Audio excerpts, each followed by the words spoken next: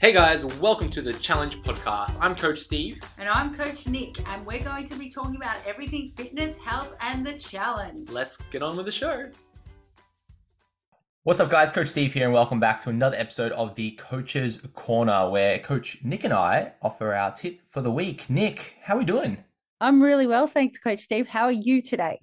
I'm well. I'm excited because we are on episode number 6 of the Coach's Corner. So if you're finding the Coach's Corner for the first time, make sure you go check out the other 5 episodes we have and the other 101 episodes of the Challenge Weekly show featured on the Challenge podcast. So Nick, exciting episode today, episode number 6.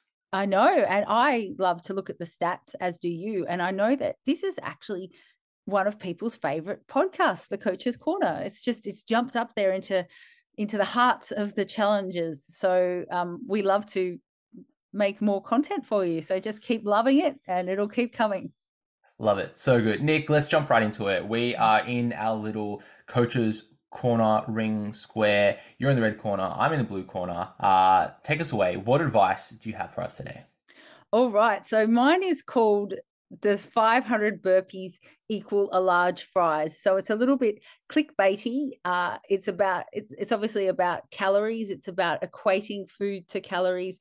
And the reason that I am going to unpack this a little bit today is because in week 2, if we've got new people or if we've got seasoned challengers, people are really starting to watch what is going into their mouth versus perhaps the exercise that they didn't realize that they needed to do. Just in general daily movement, we got a lot of people saying, are you sure that I need to do 5,000 steps? I don't normally do that sort of a thing. So what I want to do is have a bit of a chat about the things that we usually see on Instagram, where say you see a picture of a fry and then you go, how many steps do you need to do to burn this off? Now, both you and I, Coach Steve, are not of that genre. We are not of that ilk where we can equate exact food items to time and calorie burn. That's not what we really do. So I want to explain why. So here I go.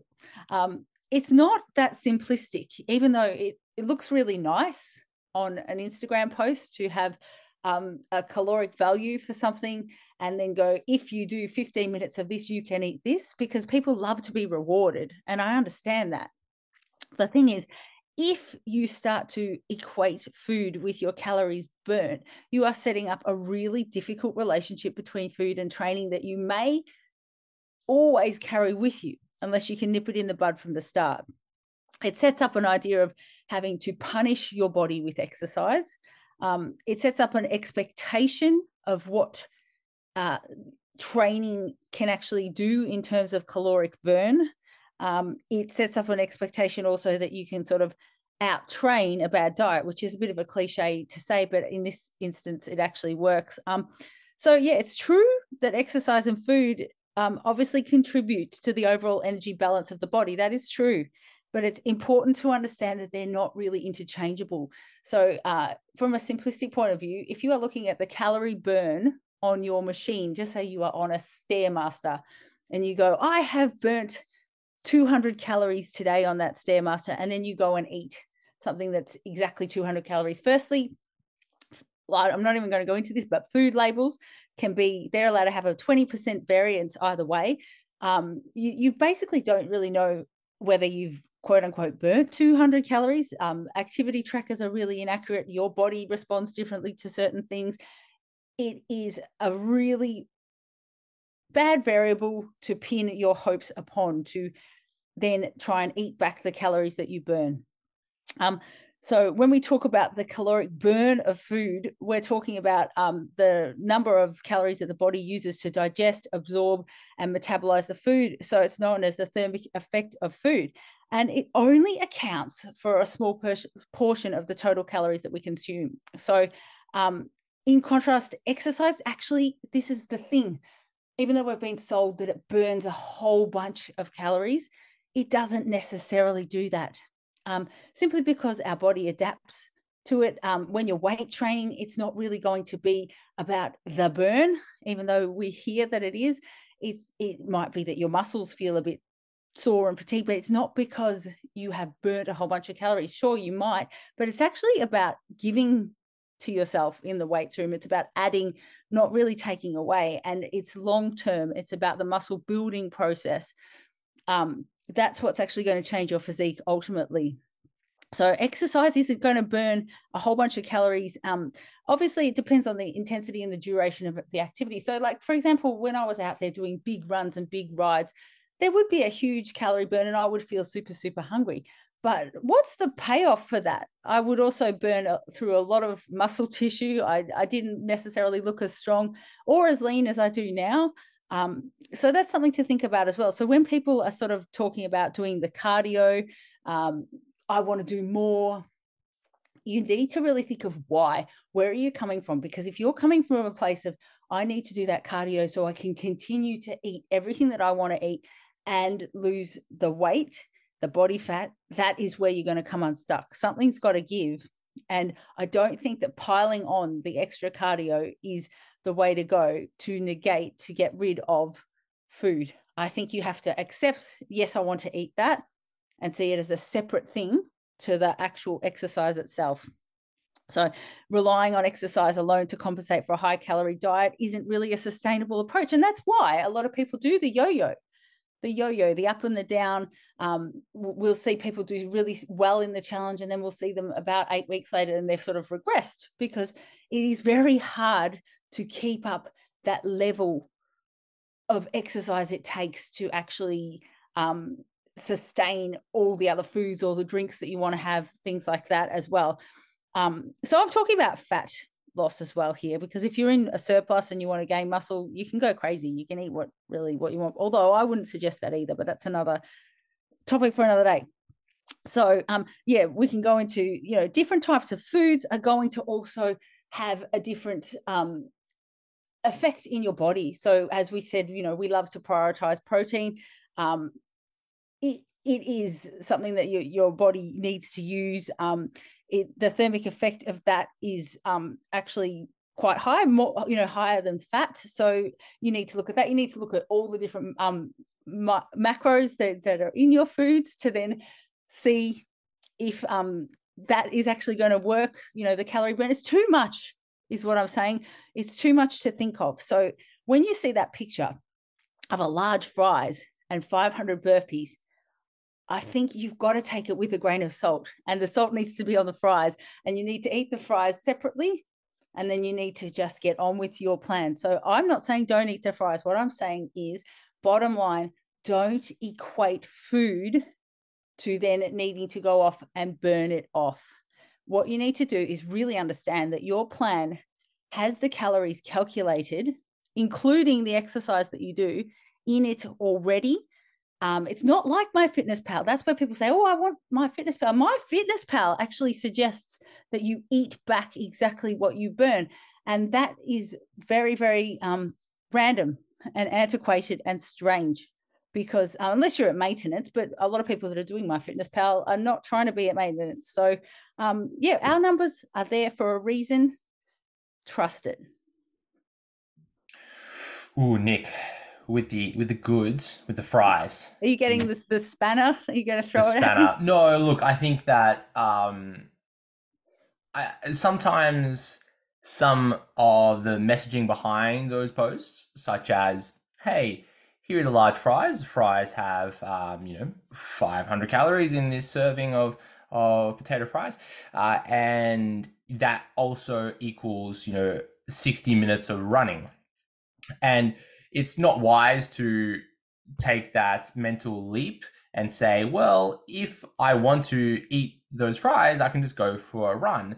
I think that is quite a large leap. It's not just a step. It's not a leap. Maybe more of a jump, right? It's quite a big jump to conclude that, oh yeah, well, I can just go for a run and eat this, because you're right. The calculation is often incorrect, but it can be a nice little signpost before you take the leap and go, well, do you really want to have those fries? Because that equals 60 minutes of running.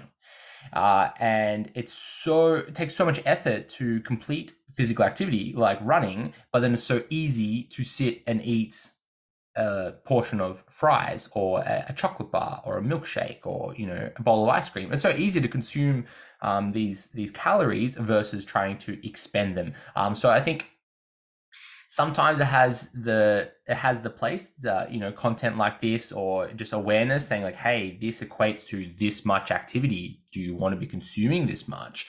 But it also, like you said, doesn't paint the whole picture, because when we look at our metabolism or our energy expenditure, you physically going and doing formal exercise, going for a run, lifting some weights, like you said, Nick, make up such a small portion of our energy expenditure. You know, it's down to, I think it's about 10% of our energy expenditure comes from physical activity. So it's probably better to say this large fries equals being alive for 8 hours, right?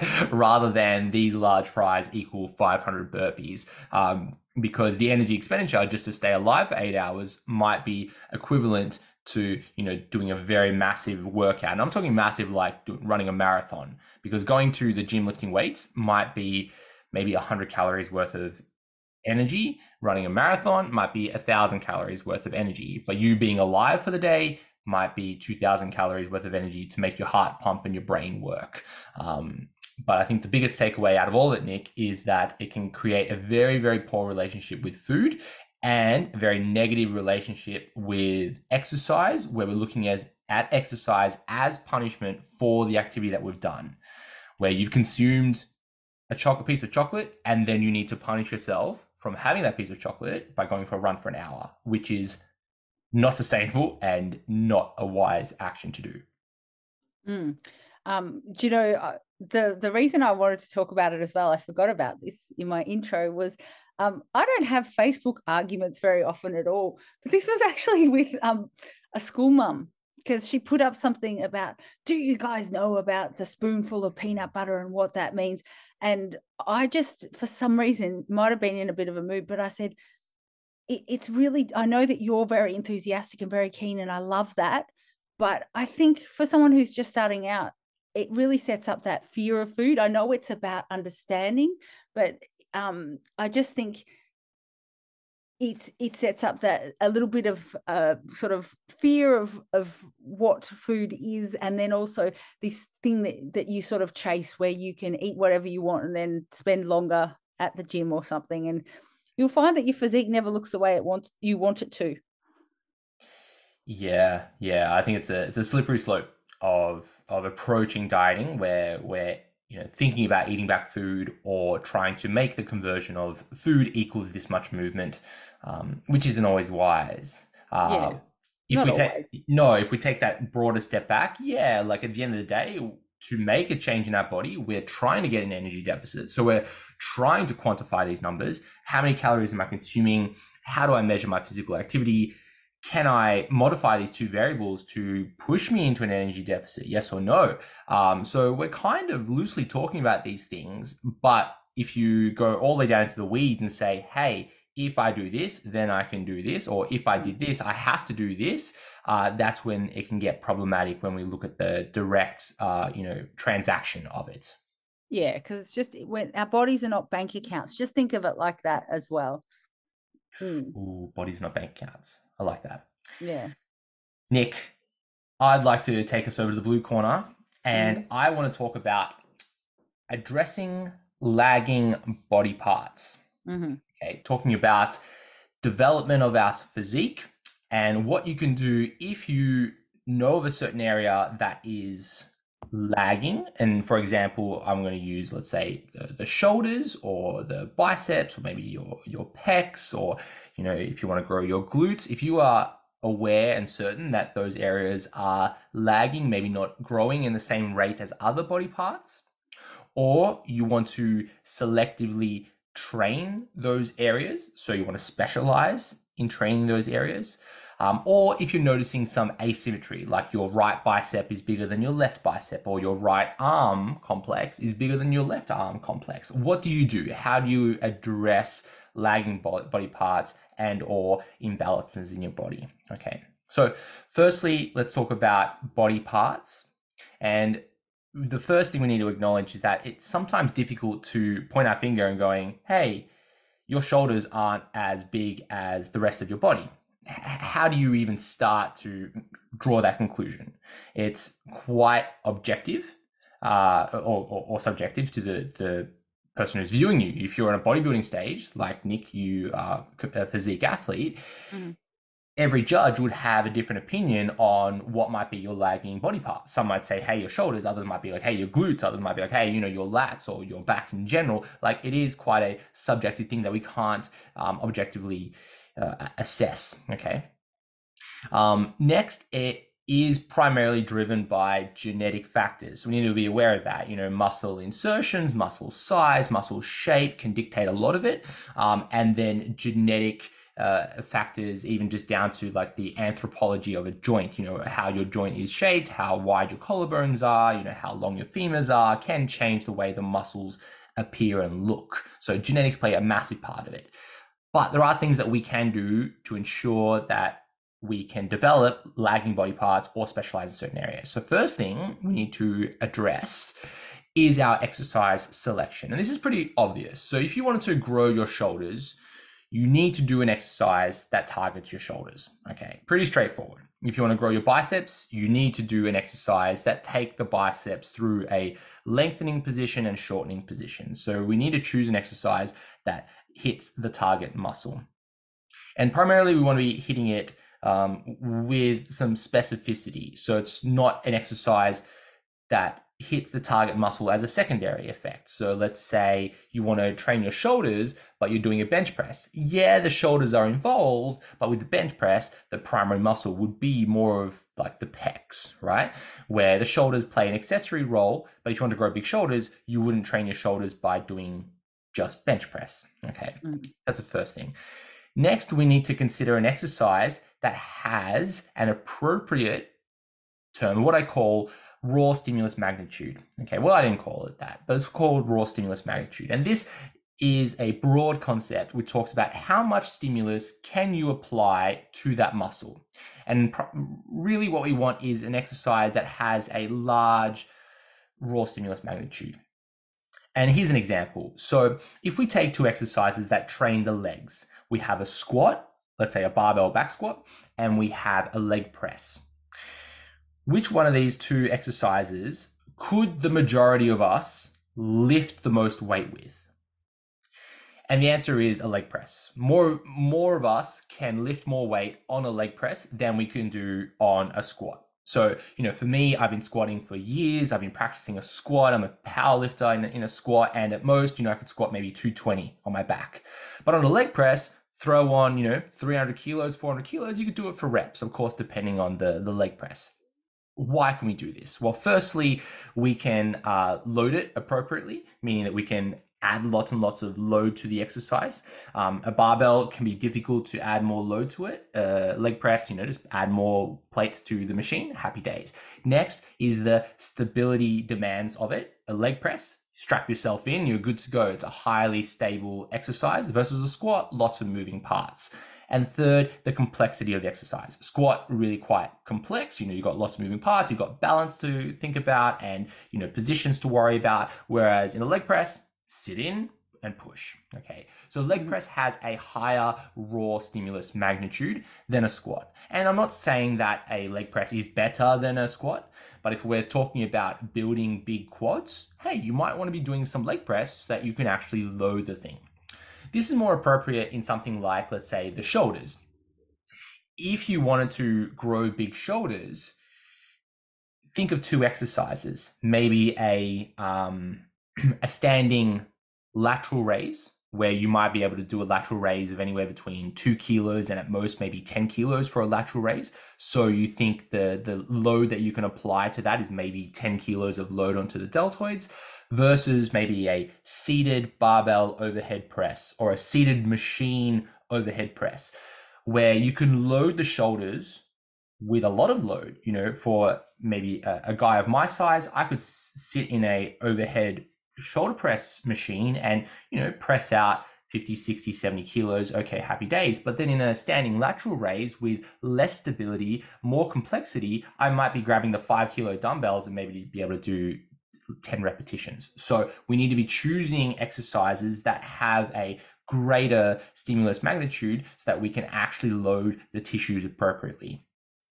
Third, with exercise selection, is that we need to choose an exercise that takes the muscle through a complete range of motion, or a range of exercises that train the muscle in a lengthened, mid-range, and shortened position. So taking the shoulders again for an example, we want to be able to train and load the deltoids through an entire abduction. So going from the arm by our side all the way to our overhead. A different example, maybe using the glutes. A lengthened position of the glutes might be at the start of a step up, where you've got your thigh at your chest basically, so the glutes are lengthened, and as we go to stand up, that's where the most tension is, in that lengthened position. And then in contrast, the shortened position is like a hip thrust, where the glutes are shortened and it's under the most load. So we want to be choosing exercises that train the target muscle through that range of motion. Mm-hmm. Moving on from exercise selection, we need to address our technique. So when we are executing the exercise, firstly, we need to be completing the exercise with control, with command over the load. So if you are doing a lateral raise and you're basically being like a butterfly throwing your arms around, that's very different to a controlled lift and a controlled lowering of the dumbbell when you're doing like a lateral raise. Similar to exercise selection, we want to be controlling as much range of motion as we can. So let's say a chest fly exam, for example, if you notice that your pecs are underdeveloped, maybe you move in a way that develops your shoulders more than your pecs, you want to be completing anything from a chest fly to a push-up where you're taking the movement into a stretch position and then through a shortening position. So you don't want to be executing an exercise where you are shortening the range of motion. If anything, you want to be trying to find and explore more ranges of motion. Moving on from exercise selection, moving on from technique. Thirdly, we want to be looking at the intensity that we're training at, specifically training close to failure. So this is kind of in the realms of reps in reserve, RPE. We want to be training the target muscle to a high level of intensity. And if we can't get that through standard straight sets, so if you're doing an overhead press and you're really struggling to get close to a point of failure, we might need to look at advanced training techniques, such as maybe drop sets or rest pause sets, or even like a superset that complements that. So maybe you're doing an overhead press to a point of what is perceived fatigue, and then grabbing some dumbbells and doing some lateral raises to add more intensity, higher intensity to the deltoid muscle. Finally, we need to address volume, and if we have appropriate volume or dosage of exercise on that target muscle. So if you want to grow big shoulders and you're only doing one exercise a week and you're doing 2 sets of that exercise, okay, maybe your volume is too low. You might need to increase that volume to an appropriate range, maybe around these 10 to 12 sets of exercise for that target muscle. If you're doing extreme levels of volume, talking 20 plus sets, you might be on the other end of the spectrum where you're not actually getting any better gains. You might need to address the intensity before we add more volume to that. Now, Nick, talking about, we've just spoken a little bit about body parts. Let's talk quickly about symmetry. So I'm talking, left and right, right? Left arm, right arm, left bicep, right bicep. Essentially, it's the same ideas as before. We want to be choosing exercises that targets those muscles. We want to be choosing a technique that takes that muscle through a full range of motion, appropriate intensity, appropriate volume.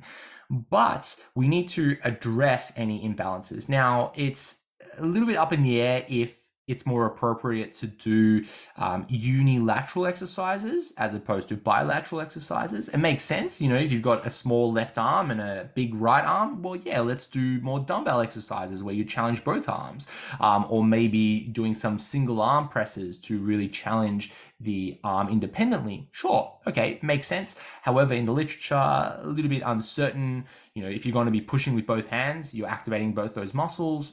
So I can't confidently say that that's going to be better, but rationalizing, it makes the most sense. Do some more single arm work, single leg work, unilateral work. It will likely build up the difference in those muscle sizes. Now, the question always is, should I do more on the lagging body part. So if I have a small left arm and a big right arm, should I be doing more volume on my left arm? My answer would be not necessarily. You don't need to. You would probably, let's say you're doing a single arm bent over row. You probably want to start doing the first set with your left arm and then match the same reps with your right arm. Whereas if you did it the other way, you might be able to do 20 reps with your right arm, but then only 10 reps with your left arm. Let's do the left arm first, do 10 reps, and then match the reps with your right arm. That's one way to approach it. But my biggest tip, Nick, my biggest tip when we're dealing with asymmetry, when there's a symmetrical difference, is to film yourself and reflect on the execution of that technique. Because you might find something really obvious. You might find that when you're completing an exercise, that one arm or one leg is doing something completely different to the other one. And it's blatantly obvious. You don't need to play a game of spot the difference between left and right. You just need to look at it with your bare eyes and go, whoa, geez, like my left shoulder is shrugging when I'm doing a row, or my right hip is doing a little disco dance out to the side when I'm doing a squat. Sometimes it's really obvious that it's a difference between left and right. Then your goal is to try to find a way for those two body parts to move in a more symmetrical fashion. And that could be to reduce the load, reduce the intensity, modify your technique, modify the external parameters like your foot positioning or the barbell or those types of things, so that the two limbs can move in a similar way. But Nick, that summarizes what to do if you have a lagging body part, both on a body part spectrum and in symmetry between left and right. Gosh, I wonder if any of the federations are looking for a judge, because you're right onto it. You're right onto it. I think if I was a judge, Nick, I would have too much empathy. I would be like celebrating all the good stuff rather than putting out all the nitty gritty. Yeah, true. But that's okay, because your score probably wouldn't be counted then. I'm like, everyone's a 10, Nick. Everyone's great. I know. Hey, you're up there, you're training. How good. I know. You are better as a coach, I think. This is why I can't do the judging in the challenge. I think everybody's a winner. I agree. I can't look at people and decide about that sort of stuff. I'm happy to participate, but I don't envy judges in that way. But yeah, in terms of what you're talking about, 100% agree with you. Anecdotally, I spent a long time in the shed with a couple of dumbbells over the last few years building my shoulders, and I'll tell you what, I'm glad I did. That's all I have to say. Boulder shoulders, Nick. The thing is, if for women as well, this has sort of gone out. It's not really a big deal anymore, but women used to not want to train upper body very much. But just in terms of symmetry, you wouldn't even understand what it does for you until you actually do it and do it well, because suddenly you get the broader shoulders, the bigger shoulders, which actually makes your waist look smaller. Because I don't think my waist has changed whatsoever, but my shoulders have just gotten so much bigger that it makes it look like I look like a Dorito. So my 2 cents. If you want to look like a Dorito, follow Coach Steve's instructions. No, I love it. Like, talking about maybe differences between male and female, it is quite obvious that men in general will have more upper body strength than women. And I can't speak on behalf of women, but I have an appreciation that it's very difficult to train the upper body in the same way as it is for a guy. For most guys, walk into the gym, just look at a dumbbell, and your biceps grow, your pecs grow, your back grows, your shoulders grow. Happy days. And that's why you get the stereotype of guys who don't want to train their legs because they just get really easy upper body gains. So great, let's stay with easy. Let's just train our upper body. And then in contrast, women finding a little bit more challenging to train and grow muscle in their upper body. All right, let's party with the legs. And then you have women who have just incredible, quads and hamstrings and glutes, where they might be lagging in the upper body because it's just so difficult. And not to say that these women aren't training the upper body, they probably are training them harder than what the guys do, but then really struggling to have the same level of growth. And again, coming down to my very first point I made, is that genetics play a massive part. So if you know that, hey, my biceps and triceps aren't growing and you're a female, okay, we've got a little bit of work to put in ahead of us. Not saying it can't be done, but you compare that to a guy who's in their 20s who just goes to the gym, they just look at a dumbbell, their biceps grow. Okay, it's not the same playing field. So we do need to strategically put in effort if we want to make these muscles grow. Yeah, and also you did say there's also a genetic factor to it as well. So you know, just you may try and they just never get huge. Yeah, you know, that's the thing. But you can always do the best you can, because if you see my parents, they don't really have big hulking shoulders and all that sort of stuff. But unless there was someone way back in the Roman times, yeah. You know. And like talking about genetics is an interesting one because it is. we all play like our strengths, right? Like, you know, I've got a buddy who him and his brothers have like the biggest arms that I've witnessed, right? And because they have big arms, they like to train their arms, so they grow their arms. So there's just this positive cycle. It's this positive cycle of, hey, they, you know, you see photos of them and as they're teenagers, they've got massive arms, small chest, small shoulders, not really going into the gym. And then because they have that size to start with, they grow and grow and grow on that. And that's their favorite thing to train because it's this positive feedback loop.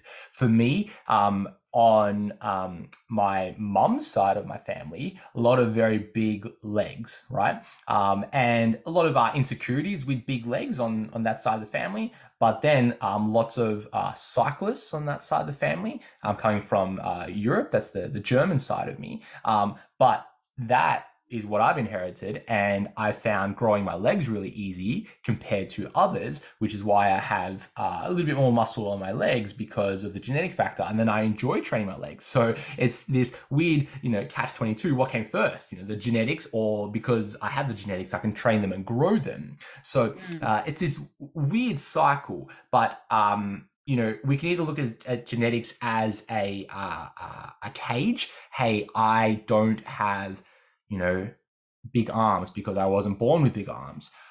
And we can confine ourselves in that cage and go, well, it's just not for me. Or you can work on it, right? Like you said, Nick, no one maybe in your family had big shoulders, but what did you do? You worked on it, right? Constant and never ending yeah. shoulder.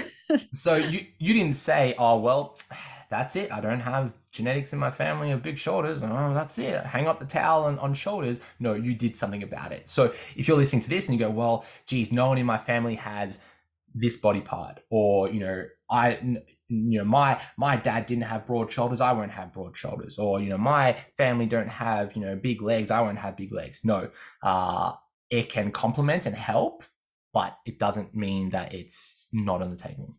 Yeah, definitely. I agree.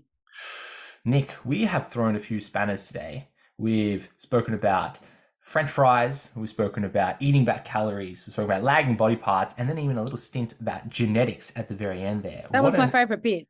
What an exciting Coach's Corner, I reckon. Yeah, I like talking about genetics. I even like talking about epigenetics. That's another one. Let's talk about that another time. Ooh, yeah, we might have to go down a rabbit hole on that one. I know. Let's wrap up there, Nick, for episode number 6 of the Coach's Corner. If you enjoyed this episode, let us know, and we'll catch you next week for episode number 7. Whew. Thank you very much.